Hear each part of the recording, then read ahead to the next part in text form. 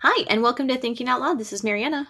Elizabeth, good morning. Good morning. How's it going? Not bad. It was 80 degrees here yesterday. Oh my gosh, it was sleeting here. Flip flops and a tank top. It was gorgeous. I was like, hello, February. I was desperately trying to find a long sleeve shirt. I hate Oh, long sleeves I like because, long sleeves. well, my arms are short, so I love three-quarter length sleeves. But long sleeves get all stuck in my palm, and then if you're washing your hands, it gets all wet, and then, Yeah, maybe, perhaps I should buy a different kind. or like push up your sleeves when you wash your hands. Okay, that's also probably a good suggestion. I mean, that's But isn't how it funny? I prevent the whole wet sleeves. I don't, my dog is talking to me. So sorry. Um, Here so with me the, this is morning. Isn't it funny the kinds of things that we get that get us riled up? I Well, guess. it's true. You're all upset over your long sleeves, but I like long sleeves. I don't actually like turtlenecks.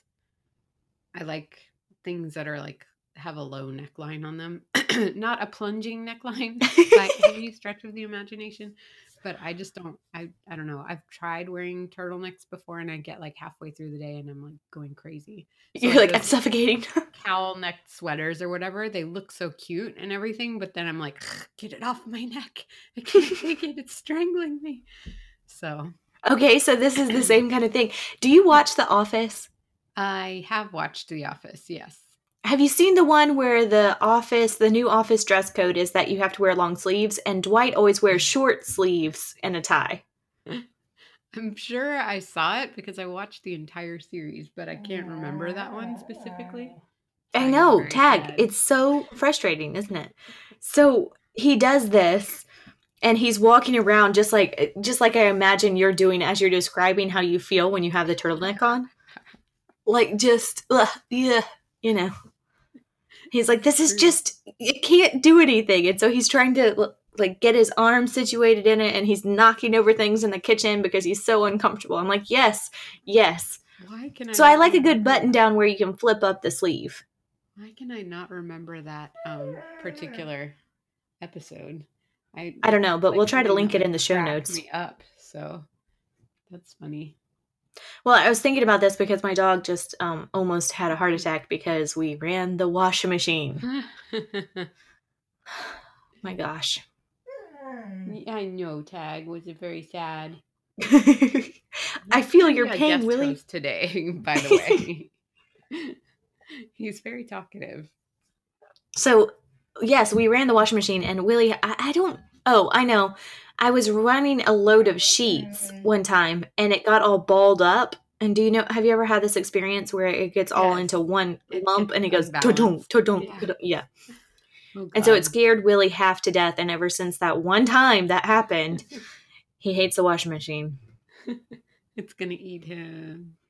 It's with the fitted sheets because the clothes or the Yeah. sheets or whatever else you're washing with it gets stuck up under them. So Yeah. Yep. You could try. We got tagged to be tacitly comfortable with the vacuum cleaner by putting cheese on it while we were running it.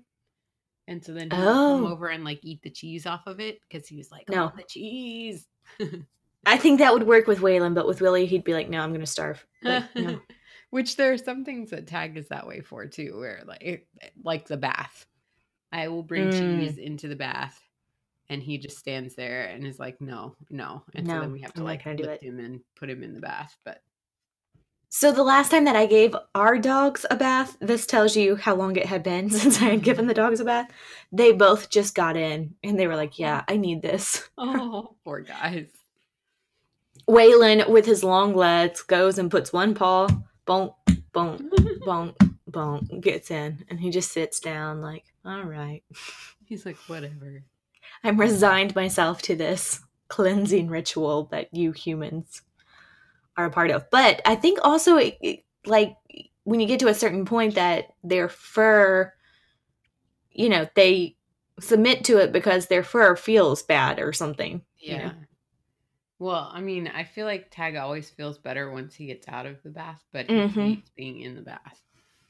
Well, So I can sad. understand. He's got that long hair. Yeah, that could be part of it. You never See, and know. Waylon dries in like 30 minutes, and Willia takes the rest of the day for him To to save dry. a tag, yeah. So I He can't gets even imagine crimpy. tags. Yeah. He turns fluffy and he gets all crimpy like he's from the 1980s. It's He's kind of got funny. wavy hair. Yeah. You're That's like, what? hilarious. I think somebody asked me once because we took him on a walk afterwards so he could like air dry some. And they were Hmm. like, did you do that to your dog's hair? I'm like, no. Are you Yes, crazy? I styled my dog's hair in a crimpy With the 80s curl hair. style. Oh my goodness. Well, so how's life? It is busy-ish. I mean, all the same things that were going on last week are still going on this week, keeping me keeping On me your on my toes? toes. Yeah, I'm just like I'm still working through a manuscript. I'm still doing some edits on mine, which I'm really liking as I like put things in their place and like get a little bit more elaborate in some of the scenes. I'm really enjoying it. So Isn't it funny how, well, at least in my writing process and editing process, on my manuscript that I'm working on, I get stuck and then I'm like, oh my gosh, there's so much more to this story. Why did I leave this part out and this part out and this part out? Like, this yeah. is really important stuff. Yeah, well, So, and then add on top of that the revelation that I had of how the plot should actually go. So then I'm oh like, yeah. okay, so now I need to like not only did I leave this out, but now I have to change this because that's not what actually happens anymore. But they can still have most of this conversation. It just has to have a different leaning than it did the last time. And yeah, Well, and if you know where it's all going, then you can send it in that direction, you know? it's true. It's true. I was actually listening to a podcast the other day about like knowing your ending, and it was interesting because there were two different camps, right? There was the one that was like you need to know where you're going, and then there's the other that's like, well, you need to be flexible because once you get into the manuscript, you're not always going to go where your outline said you should go. And as a Mm-hmm. confirmed pantser, I want to say you should just go wherever, but at the same time, I've this manuscript, like I've always had at least an inkling of an idea of where it goes, and that has been huge. Like it's really helped me to get further in the process than any of the other ones, because I feel like if I'm in the throes of writing and I have to figure out what the ending is, that I crack under pressure. I'm like, oh, it's just this cheesy thing, and the prince and the princess get together and They live live happily ever happily ever after. Oh after. man, I wrote one of Exactly. those. I didn't mean to write one of those. Yeah. Oh, so that's our show title, by the way. They live happily ever after. Okay, done. Anyways, but yeah, so like it like I don't know. I feel like rather than like unleashing my creativity, I inhibit it by making myself come up with something on the fly all the time. So Yeah, but like, I think go ahead. go ahead. Sorry. No, no, no. I You was gonna first. say there's something to be said because it's not that you had definitely this denouement or this epiphany about the ending before you started. You Right. started and then you discovered it along the way. So even if you are at the point in your manuscript where they are living happily ever after, they that just let them live happily ever after for a little while, knowing that perhaps as you continue, something else more exciting will happen. Yeah. Yeah. The big thing for this particular manuscript for me, speaking of happily ever afters, is that, um, you know, like I had a pretty clear idea of what my main character wanted, which you need to know when you're writing your story. You need to know what your main character wants because that's the point of the story. But then I gave it to her like immediately. And so then like I had no tension and no momentum in my plot because I'm like, well, what does she need to change for now because she got what she wanted? And then I was like, that isn't going to work. So then I was like, okay, but how does it work if she doesn't get what she wants? And like, how do I still keep, because I have, these whole scenes that have to do with her getting what she wants and doing that thing. And so I was like, how can I keep that and at the same time, like, have the tension come back. And Yeah. without giving you spoilers, I figured out how to do that. But it did involve her actually not getting what she wanted. So Yeah, and I think so often when we're writing, we see the ending or we see the writing process as a black and white experience. They live happily ever after, or they don't. Maybe, or maybe they live happily ever after for a little while, and then something else happens. right, This exactly. spectrum of possibilities is really where the interesting thing Well, and happens, that's because part of it is that like that whole idea that like what your character thinks they want might not be what they actually want, so you can give them what they think they want, and then all of a sudden they're like, oh no, this isn't it. So like it takes them further into the story. yeah. And there's also something to be said for the character getting that in the middle of the story, and the readers being like, wait, this is what they've been working for. What's going to happen now? I'm only halfway through the book. Right. What? You definitely, you're like, this can't be it. And you're usually right. As we were watching The Martian the other night, which I haven't read the book yet, and I kind of feel sad that I didn't read the book before I saw the movie, but like there were a few of those like false climaxes in there. Yes.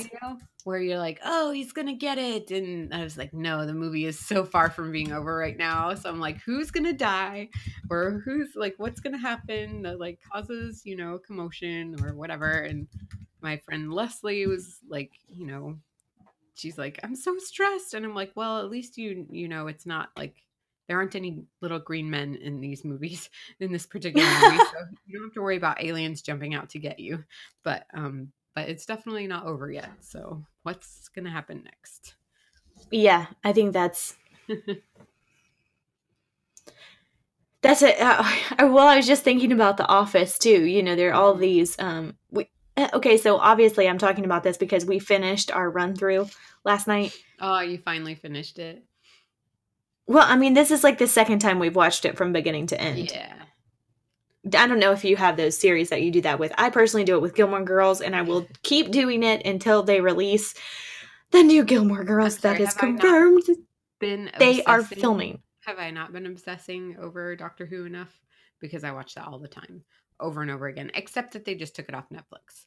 And them giving me new Gilmore Girls is not consolation enough. And by the way, who did not invite Melissa McCarthy back? Like, what's up with that? To the Gilmore Girls? Yeah. Well, they did. No Suki. No. They did invite her, but she's too expensive now. She said nobody invited her. Oh, I don't think that's true. We can debate this, though. Okay. I know No Suki is kind of terrible. But Richard on Gilmore Girls, he passed away, so there will be no Richard either. Well, yes. And that was just recently. But I mean, it's supposed to be so many years later, so it kind of makes sense. I mean, people do die, so like they can write that in. And well, and the other thing is, in the storyline, he's had all these health issues, so it's not exactly. So it's not like, oh, all out of the blue, he was so healthy and gonna live till he was 100. No, so there were a couple of times. Speaking of false climaxes, there were a couple of times that we're like, oh, he's dead. Like that character is dead. They've killed him off. Yeah. That's interesting. I'm going to have to research more about Suki and what happened. Maybe it's that because they thought I read something about it, that they thought they couldn't afford her, that they didn't ask her. But I'm like, I don't know. I liked her. So anyways. But again, I will say it does not matter to me that they're bringing back Gilmore Girls when they took away my Doctor Who. I'm very upset by that. But I'm just excited that we can talk about Gilmore Girls on this show now. I need to commit more strongly to Doctor Who because I have definitely watched seasons of Doctor Who, but I have not watched it from beginning to end. And so there are some holes in my understanding of the storyline. Probably so. Sam needs to educate you. But it's not on Netflix now, so what am I going to do? Well, I think that means you're going to have to make an investment. Google Play or something. Yeah. It's probably on Amazon too. I don't know. Ooh, all I know is I'm super sad that it's not there, but This is the only thing I know is that I am not living happily ever after because Doctor Who is off of Netflix. well, like, I mean, on the one hand, it's a fan obsession, right? But on the other hand, it's also like when you watch something enough or you read something enough, you can actually start like breaking it down for its story parts, right? And like figuring out Exactly. themes and things like that maybe some people are educated enough to be able to do on the first run, but for me, I get wrapped up in what's going on, and so then I have to go back and read it a second or third time to be able to go with what like is actually going on underneath the plot. Well, yeah, and then you go and you read all this, not fan fiction about it, but all of this, fan kind of talk. Or in the case of Gilmore Girls, you read the backstory of the actors interacting with each other, and then you're like, well, how did they accomplish that if they really didn't like to be in the same room with each other? That's pretty spectacular, actually. So the power of creating a story is something that I will fascinate me for the rest of my life. Yeah, for sure. I mean, that's the line from Chicago, right? About there's only one business where. Oh, what is the line? I don't know. I'll have to look that up and we can put it in the show notes. But because Roxy's like, we can't work together because I hate you. And she's like, well, lucky for you. In show business, you don't have to like each other. Yeah, and I think that's... Well, and so this is an interesting idea that we've touched on before. I don't think it was last week, but I think it was the week before. But we've talked about this presented persona that we as authors have to kind of take on in order to go and to be these people. And so Amanda Palmer is kind of back from maternity leave and has been posting these things about breastfeeding, about being a working mom and this kind of thing. Yeah. And for me, I'm kind of like, okay, so how much of this is really Amanda and how much of this is the created persona that she makes? Not that it's not authentic of who she is, but it is not like who she reveals herself to Neil. You know what I mean? And so how much of that is her presented persona and how much of that is really her? I don't know, but whatever it is, I love it. There was a picture this morning on my Instagram of her breastfeeding the baby while dyeing her hair in a bathroom at a swanky club in some city where she was going to be singing with a backup band for somebody. Yeah. And she's like, if you want to be a mom and have it all, you just have to be flexible. And I was like, oh my God, you're amazing. And she's sitting in a window, right? Yeah, it's a great picture. Because of course there's no place to, breastfeed a baby. Right. At the club. At the club, right. So you got to figure out a way to do it. Yeah, but I think this is interesting, and I think so many writers who are turned authors think that you have to be yourself. And so they go to these writing events and they reveal like who it's like too much revelation. You have to create this kind of barrier of, I'm going to reveal this much to my public, because if I reveal all of who I am, then that's going to destroy me if someone doesn't like my writing or something like that, Mm-hmm. And there's some, we talked about this when we talked about David Bowie, about the fact that that's not how he walks around his house, right? This is something that he prepares for in order to be in front of an audience.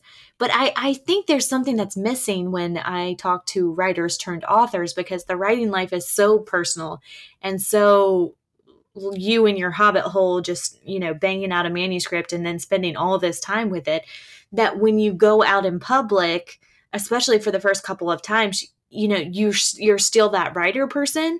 Yeah. But you're turning into an author. And so that has a little different connotation to it, but also it has a different mind preparation to it as well. Like, who are you going to reveal yourself to be? Right. Well, and I mean, you can be whoever you want to be, but so like, yeah, it's just a matter of like figuring out how to be your truest self and also be your best self, I think. But also how to be yourself, your public self. Right. Like, your public self doesn't have to be your private self, and really shouldn't be, because it'll make people really uncomfortable. Like, that intimacy is reserved for people who really care about you and you really care about, And that's not always your fans. Sure, reveal a certain part of yourself to your fans, but, save some of who you are just for the people who really know you. Yeah, and sometimes that works, but sometimes people do need to be out there, Like making people uncomfortable is not always a bad thing. No. And it's not about making people uncomfortable or not. It's just, for me, it's you have to save a little part of who you are at your core that you are certain of and that you don't put in front of people for public opinion. Yeah. Well, I guess that's the thing is that if you're doing it for like public opinion or for recognition, then that's not really advisable. Well, and you have to do those things like running or drinking coffee or going to the bookstore by yourself, those kind of things that feed your soul. And, Right. Doing all of that and revealing that to the public then it's not feeding your soul, it's feeding your fans, and then where's your soul feeding time, right? Mm-hmm. You got to have that too to keep going. Which, by the way, I'm not allowed to go to the bookstore by myself. Why? Because I buy things. Oh, no. I don't go alone. It's that Bookaholics Anonymous thing. Oh. It doesn't work if you limit yourself and say, I can only get one book today? No. Well, that's the thing is I can't get any books today. Like, I have to stop it. You have to stop it? No. Yeah, I do. I have to like make sure that I have to read what I have first. That's my main problem. No, but then what are you going to have to read when you have read everything that you have? Have you seen? You haven't. But if you could see between my Kindle and my house, the amount of books that I have not read yet that I own. I would not be shocked because my house looks the same. So, yes. But you never know when you're going to hit one of those weekends where you read 4 books in one time, and then what happens? You always have to have the next book ready. Way more than 4 books waiting. I know, but if you do that for like 4 weekends in a row, that's 16 books, and then what are you going to do, huh? That's still not a lot of books compared to the amount of books that I have. Plus, even just this week, somebody gave me like an advanced reader copy of one of their books and was like, please review this for me. And I was like, sure. But so like I have that to read now too. So. And then you're getting books in the mail. I know. And I also got a book in the mail that now I'm like, okay, I need to read this because that movie is coming out imminently, correct? I think so. Yeah, I think it is. So I want to read. I'm not sure I want to see that one though. You'll understand after you finish reading it. I know, it's funny. I was talking to my sister last night and telling her that we're talking about Allegiant in case any listeners don't know. Right. Veronica Roth book. But so like I just picked up that book and I was like, okay, so now I have this book to read. I'm telling my sister and she was like, I'm sorry. And I was like, okay, I know that there's something coming, but I've managed to avoid most of the spoilers so far. And I know it's that somebody dies and it made everybody very unhappy. And so I'm not sure what she could have done unconventionally to make her fans so angry, because I'm like, okay, but anyway, okay, so but I'm here like speculating, and then I'm like, all right, now I'll read it, and it probably won't shock me as badly as it did everybody else because I'm anticipating it, and maybe I'm anticipating something worse than actually happens, but maybe not. Well, and here's the thing, they she says as she was interviewed, going back to what you were saying about the revelation of the ending and the plot coming together, she says, when I started this book, I knew this is how this ended. Yeah. I know that you didn't know that, and I apologize, but I didn't change it or write it for shock value or, to make you angry. This is how the story was always going to be. Yep. You got it. So I wasn't angry. Were you not? No, but you're just not going to watch the movie. Right. I'm a different emotion to be determined later, but not angry. You might want to think about that a little bit more. You might be more angry than you think you are.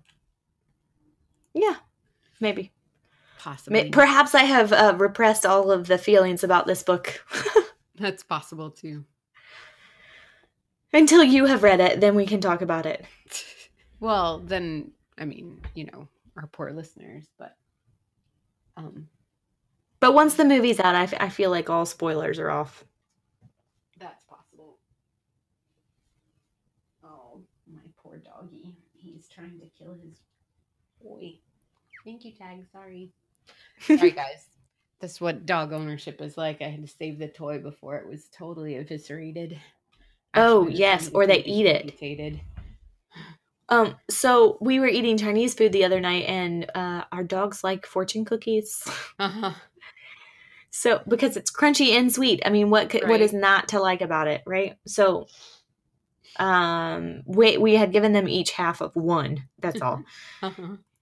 So Sam put his fortune down on the table, and Waylon licked it and was eating it to get the Oh, no. last morsels of fortune cookie. I was like, Waylon, spit it out, spit it out.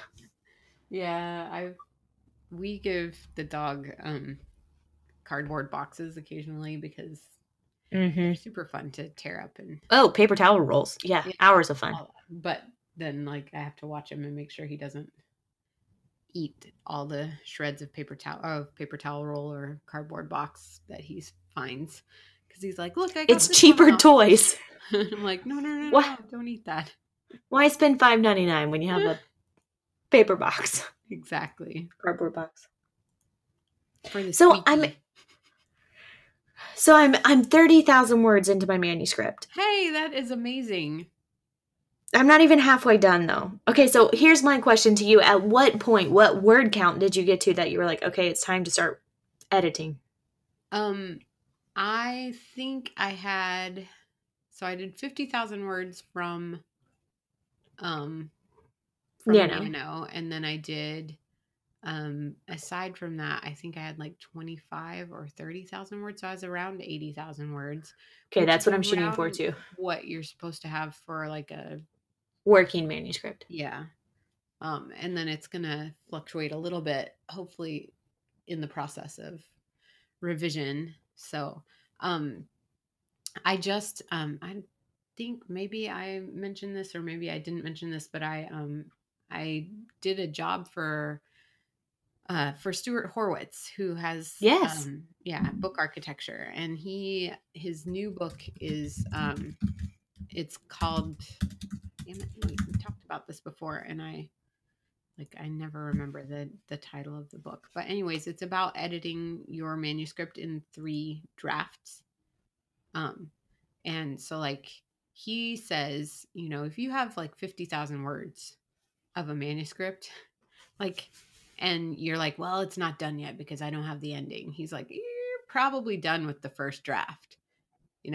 Like, even if you're like, well, I don't know where it's going yet. There might be a few scenes missing from it still, but like now it's time you can put it down and like get ready for the second draft, so he has the messy draft is the first draft, and then the method draft is the second draft. And the method draft is where you like go through your scenes and you see what you can remember of your scenes before you look at the manuscript, so that you know what's the most important, what's the cream of the crop, and then you decide about the ones that you couldn't remember, which ones you're going to keep and which ones you're going to let go, and which ones still need to be written, and that kind of thing.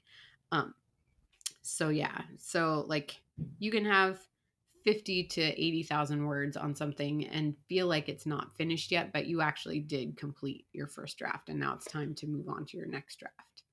Well, yeah, and I think this is an interesting point because, excuse me, one of the things that I'm noticing, and because I'm a book publisher, when I get a new book, I look at the format, I look at the font size, I look at the spacing in between, I look at the margin and the bleed, and I look at, where blank pages are. Right. So, I was reading a book the other day, and I was talking to somebody, and I was like, this is not 80,000 words. I know it's not.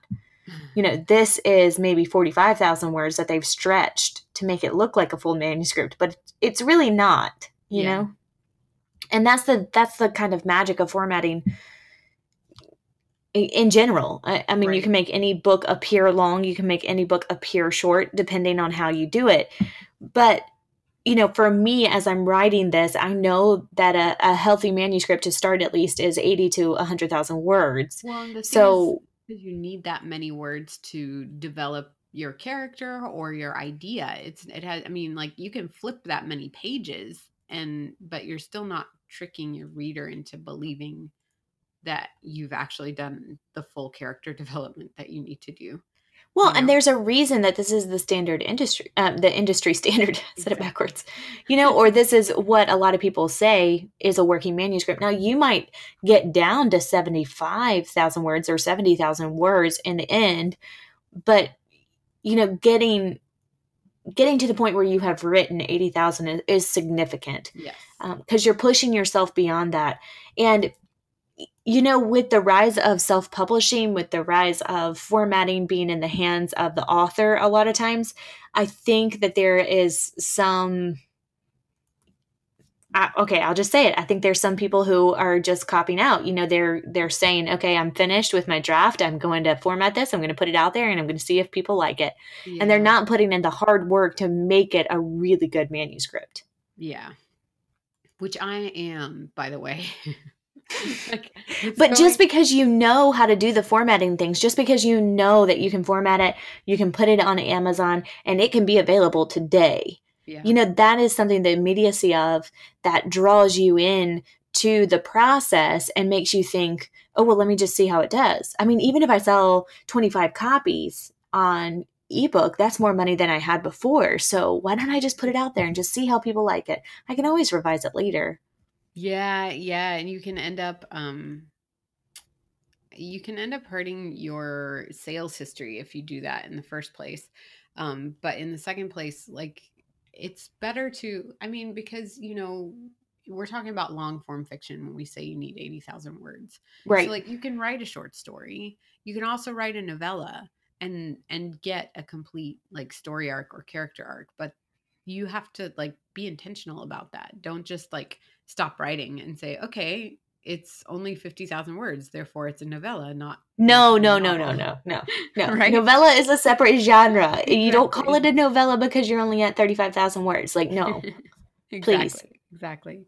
So like the whole point is to be able to elaborate and to be able to like use the right kind of imagery to make your point with your characters or your setting or your theme, whatever it is. And like if you're a writer, like that shouldn't be where you skimp, right? Like that's what you're doing. You're writing. So take your time and say all the words. And don't, oh my gosh, that's the other thing is like I'm editing something right now that like we're wasting words in the wrong place. So he has all the words technically, but like there are words that I'm like, no. Why are we wasting words here? Because you should be using those words for the actual story. Which if I had edited Herman Melville, by the way, would have been the same thing. We would have had a much shorter novel. Anyways, Let's not go there. I'm gonna get off my soapbox there. But I do think that this is one of the things about the rise of self-publishing, and also putting the marketing, the formatting, everything in the hands of the author so often, is that there is a temptation to do okay work. Yeah. Yes, okay, you can do that. Yes, you'll probably have a readership that'll buy that. But what are you risking when you do that? You're risking that they're going to consider you a bad writer, and if you produce something else, they're not going to buy it.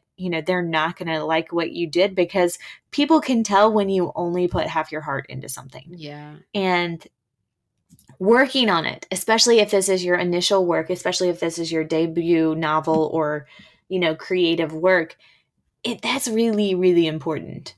Mm-hmm. Now, I have heard that once you write a book, it's easier to write another book. I'm not sure that's true, because I've run a half marathon, and the second one was much harder than the first one, so people say that about running too, but I'm not quite sure that's true. Maybe it's less scary because the process that you're going through, but you're just like, oh, I've done that distance before. But yeah. But it's a different course, and it's a different day, and your training's different, and your body's different, because it's been, in my case, it was 3 years in between. No, 2. No, wait, hold on. 1 year in between How that. many years? How many years? It's been at least 4 years since I've run a half marathon now, but Wow. Well, yeah, I maybe think a what you year say ago is right. sometime. I Yeah. know. Yeah. So like I just think so on the one hand, I mean self-publishing, it has its vices and its virtues, right? But like it can be a mode of you're like, well, this is what I wrote, so I'm just going to put it out there. So, like, the thing is that if you get feedback from somebody first, from somebody else who is not your best friend or your boyfriend Mom. or your mom, right? Yeah. And like have them read it, be a neutral audience for you and say, yes, this is good, or no, this is not good, or I have questions here, and then address those questions, like you're going to have a stronger manuscript, but it does require more work. And so then sometimes, you like everybody hits that point in the manuscript where you're like, I just want to be done with this and publish Yep. and get rid of it. But you don't really want to do that. Just trust us on this one. Well, and I don't know, in my line at least, I get the manuscripts that I receive, people are sending to me to publish in view of publishing, but in some cases they're asking for a review first, Yeah. okay, I'm at this point, I know that I'm probably not ready for publishing, but if you say I'm ready for publishing, that would be awesome. But give me advice as to what to do next. Now, almost always I recommend an outside editor because that's the next step, that people. Right. You're like, okay, so if you know you're not ready for publishing and you still want to be published, that's okay. But like, if you know it's not ready, don't just send it to a book editor. Like, send it to somebody who's actually gonna have time. That's their job. Well, and I think it's also, I mean, in these cases, these are people who I know, so it's Yeah. not, they're sending it to me as not as editor in chief, but they're sending it to me as Mariana. Like, Mm-hmm. okay, you're in this industry. Can you help me out? Tell me what to do next. But I think, quite honestly, there are a lot of people who don't know that the next step is an outside editor. They, almost always I've had some people read it, so almost always they've had another set of eyes on it, Uh-huh. but these are eyes that aren't editing eyes, and that's a different kind of thing.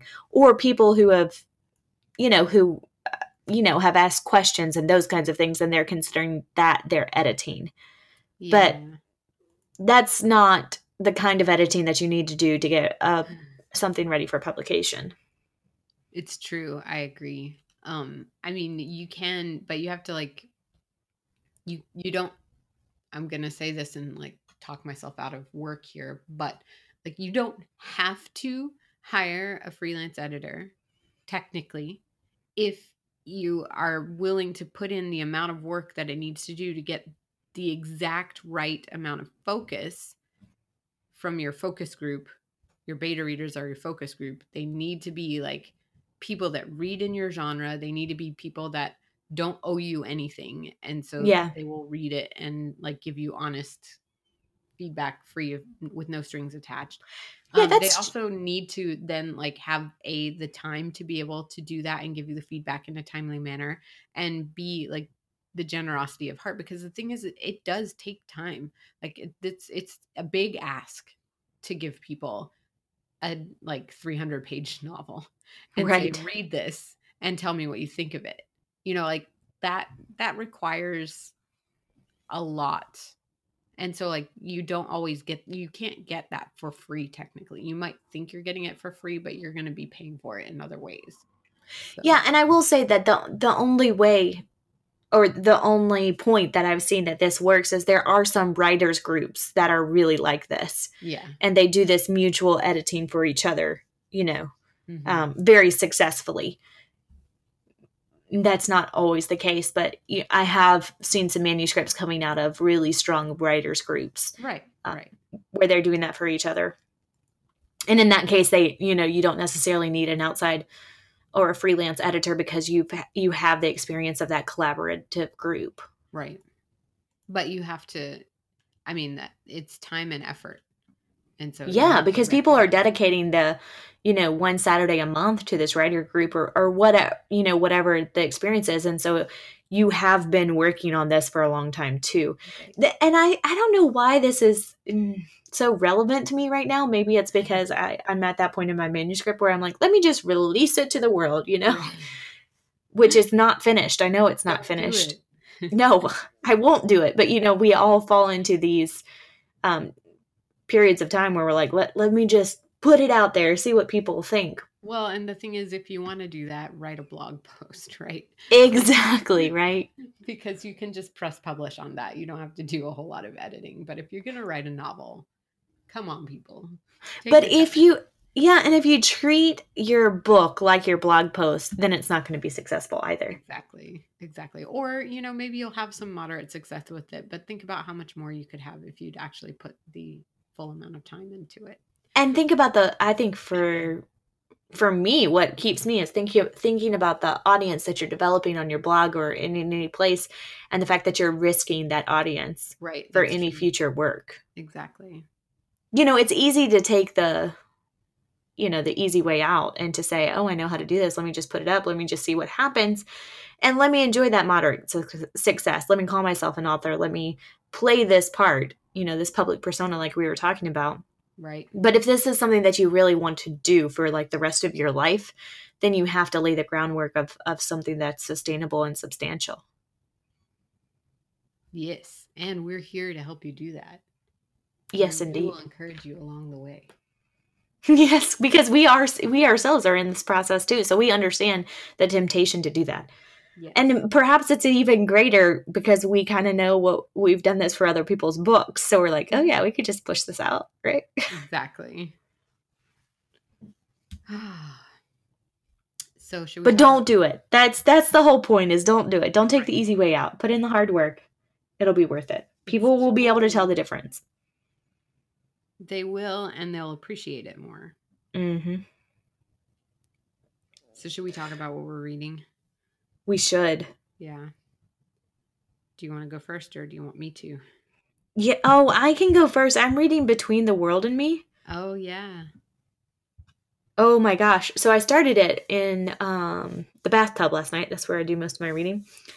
And I started it and I was like, oh my gosh, no, this is not nighttime reading. This is like coffee in hand, serious, deep reading. I don't know how I had encountered it or, I knew that it was in a letter format, Mm-hmm. but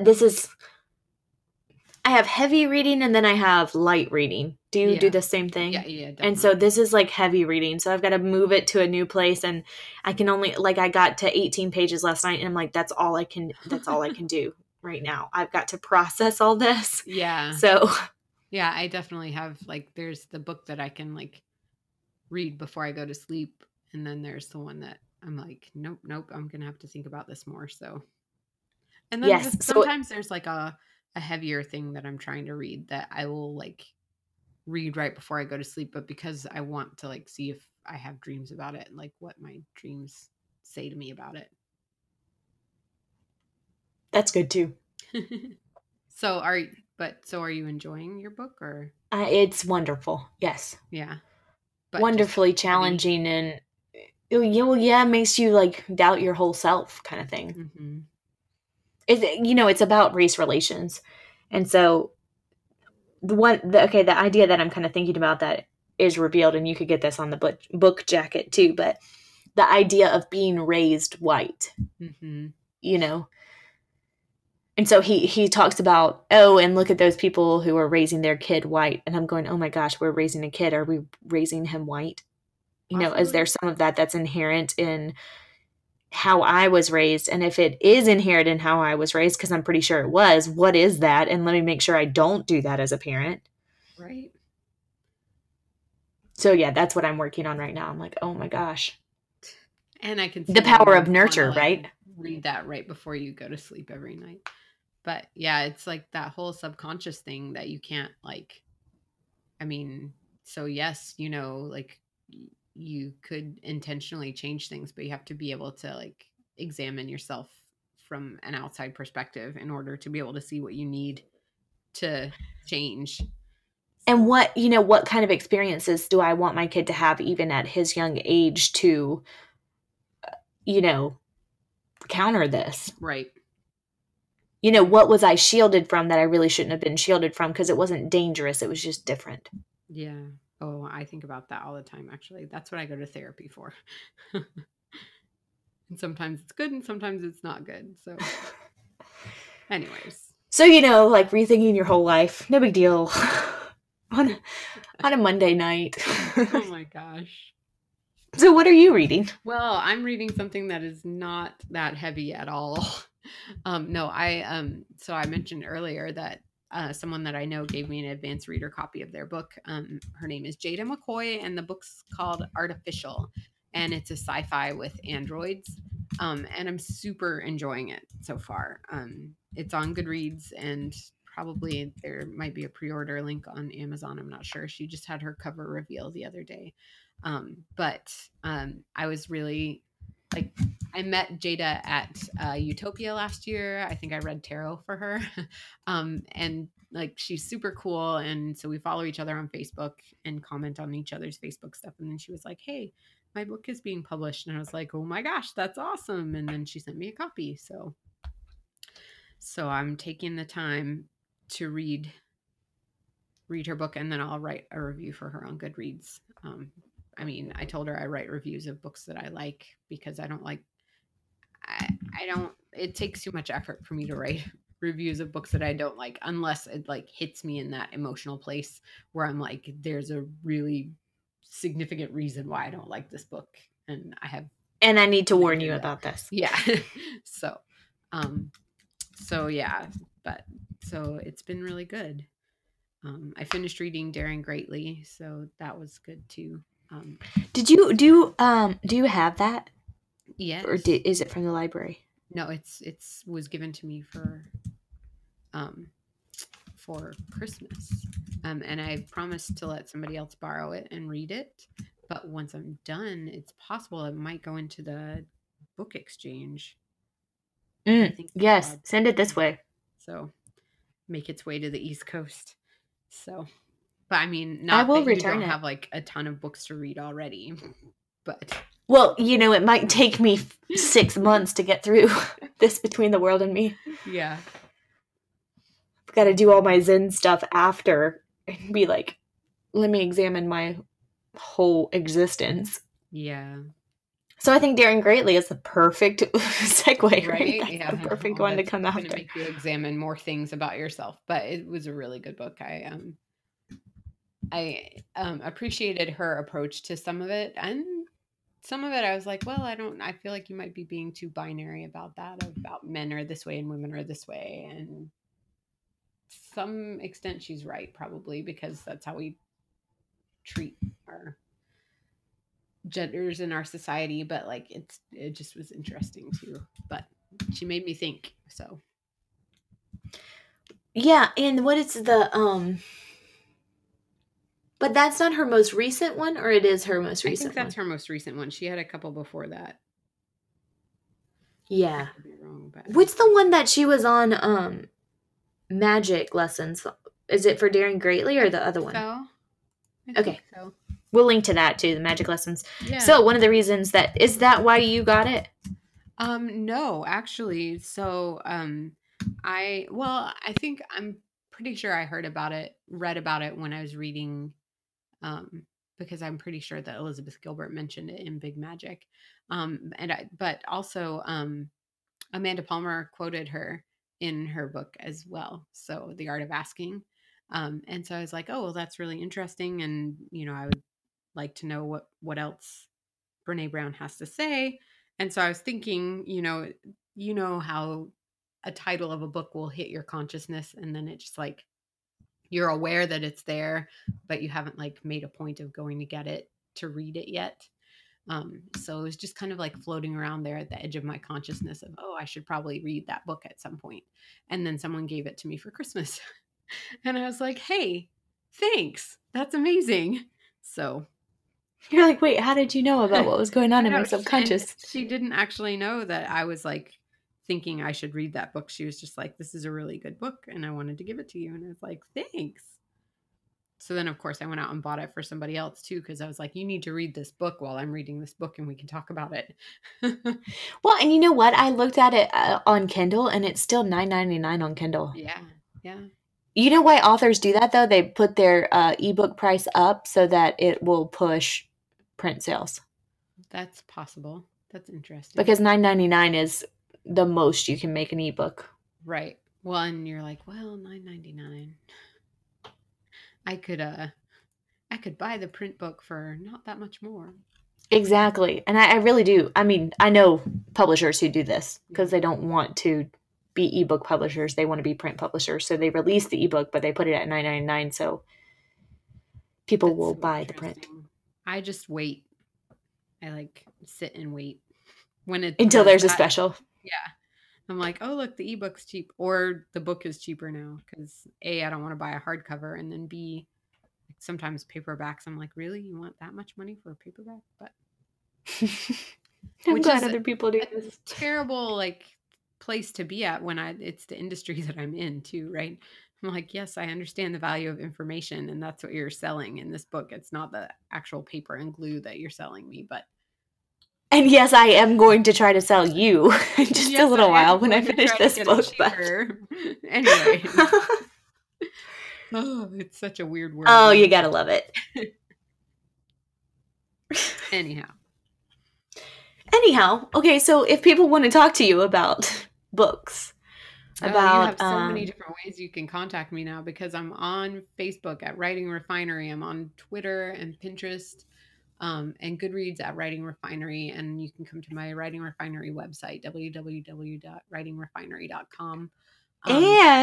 And also now you can like reach me if you want to talk to me about not editing stuff, but more about creative stuff and writing from that angle of being an author and like deciding to self-publish, like putting myself out there.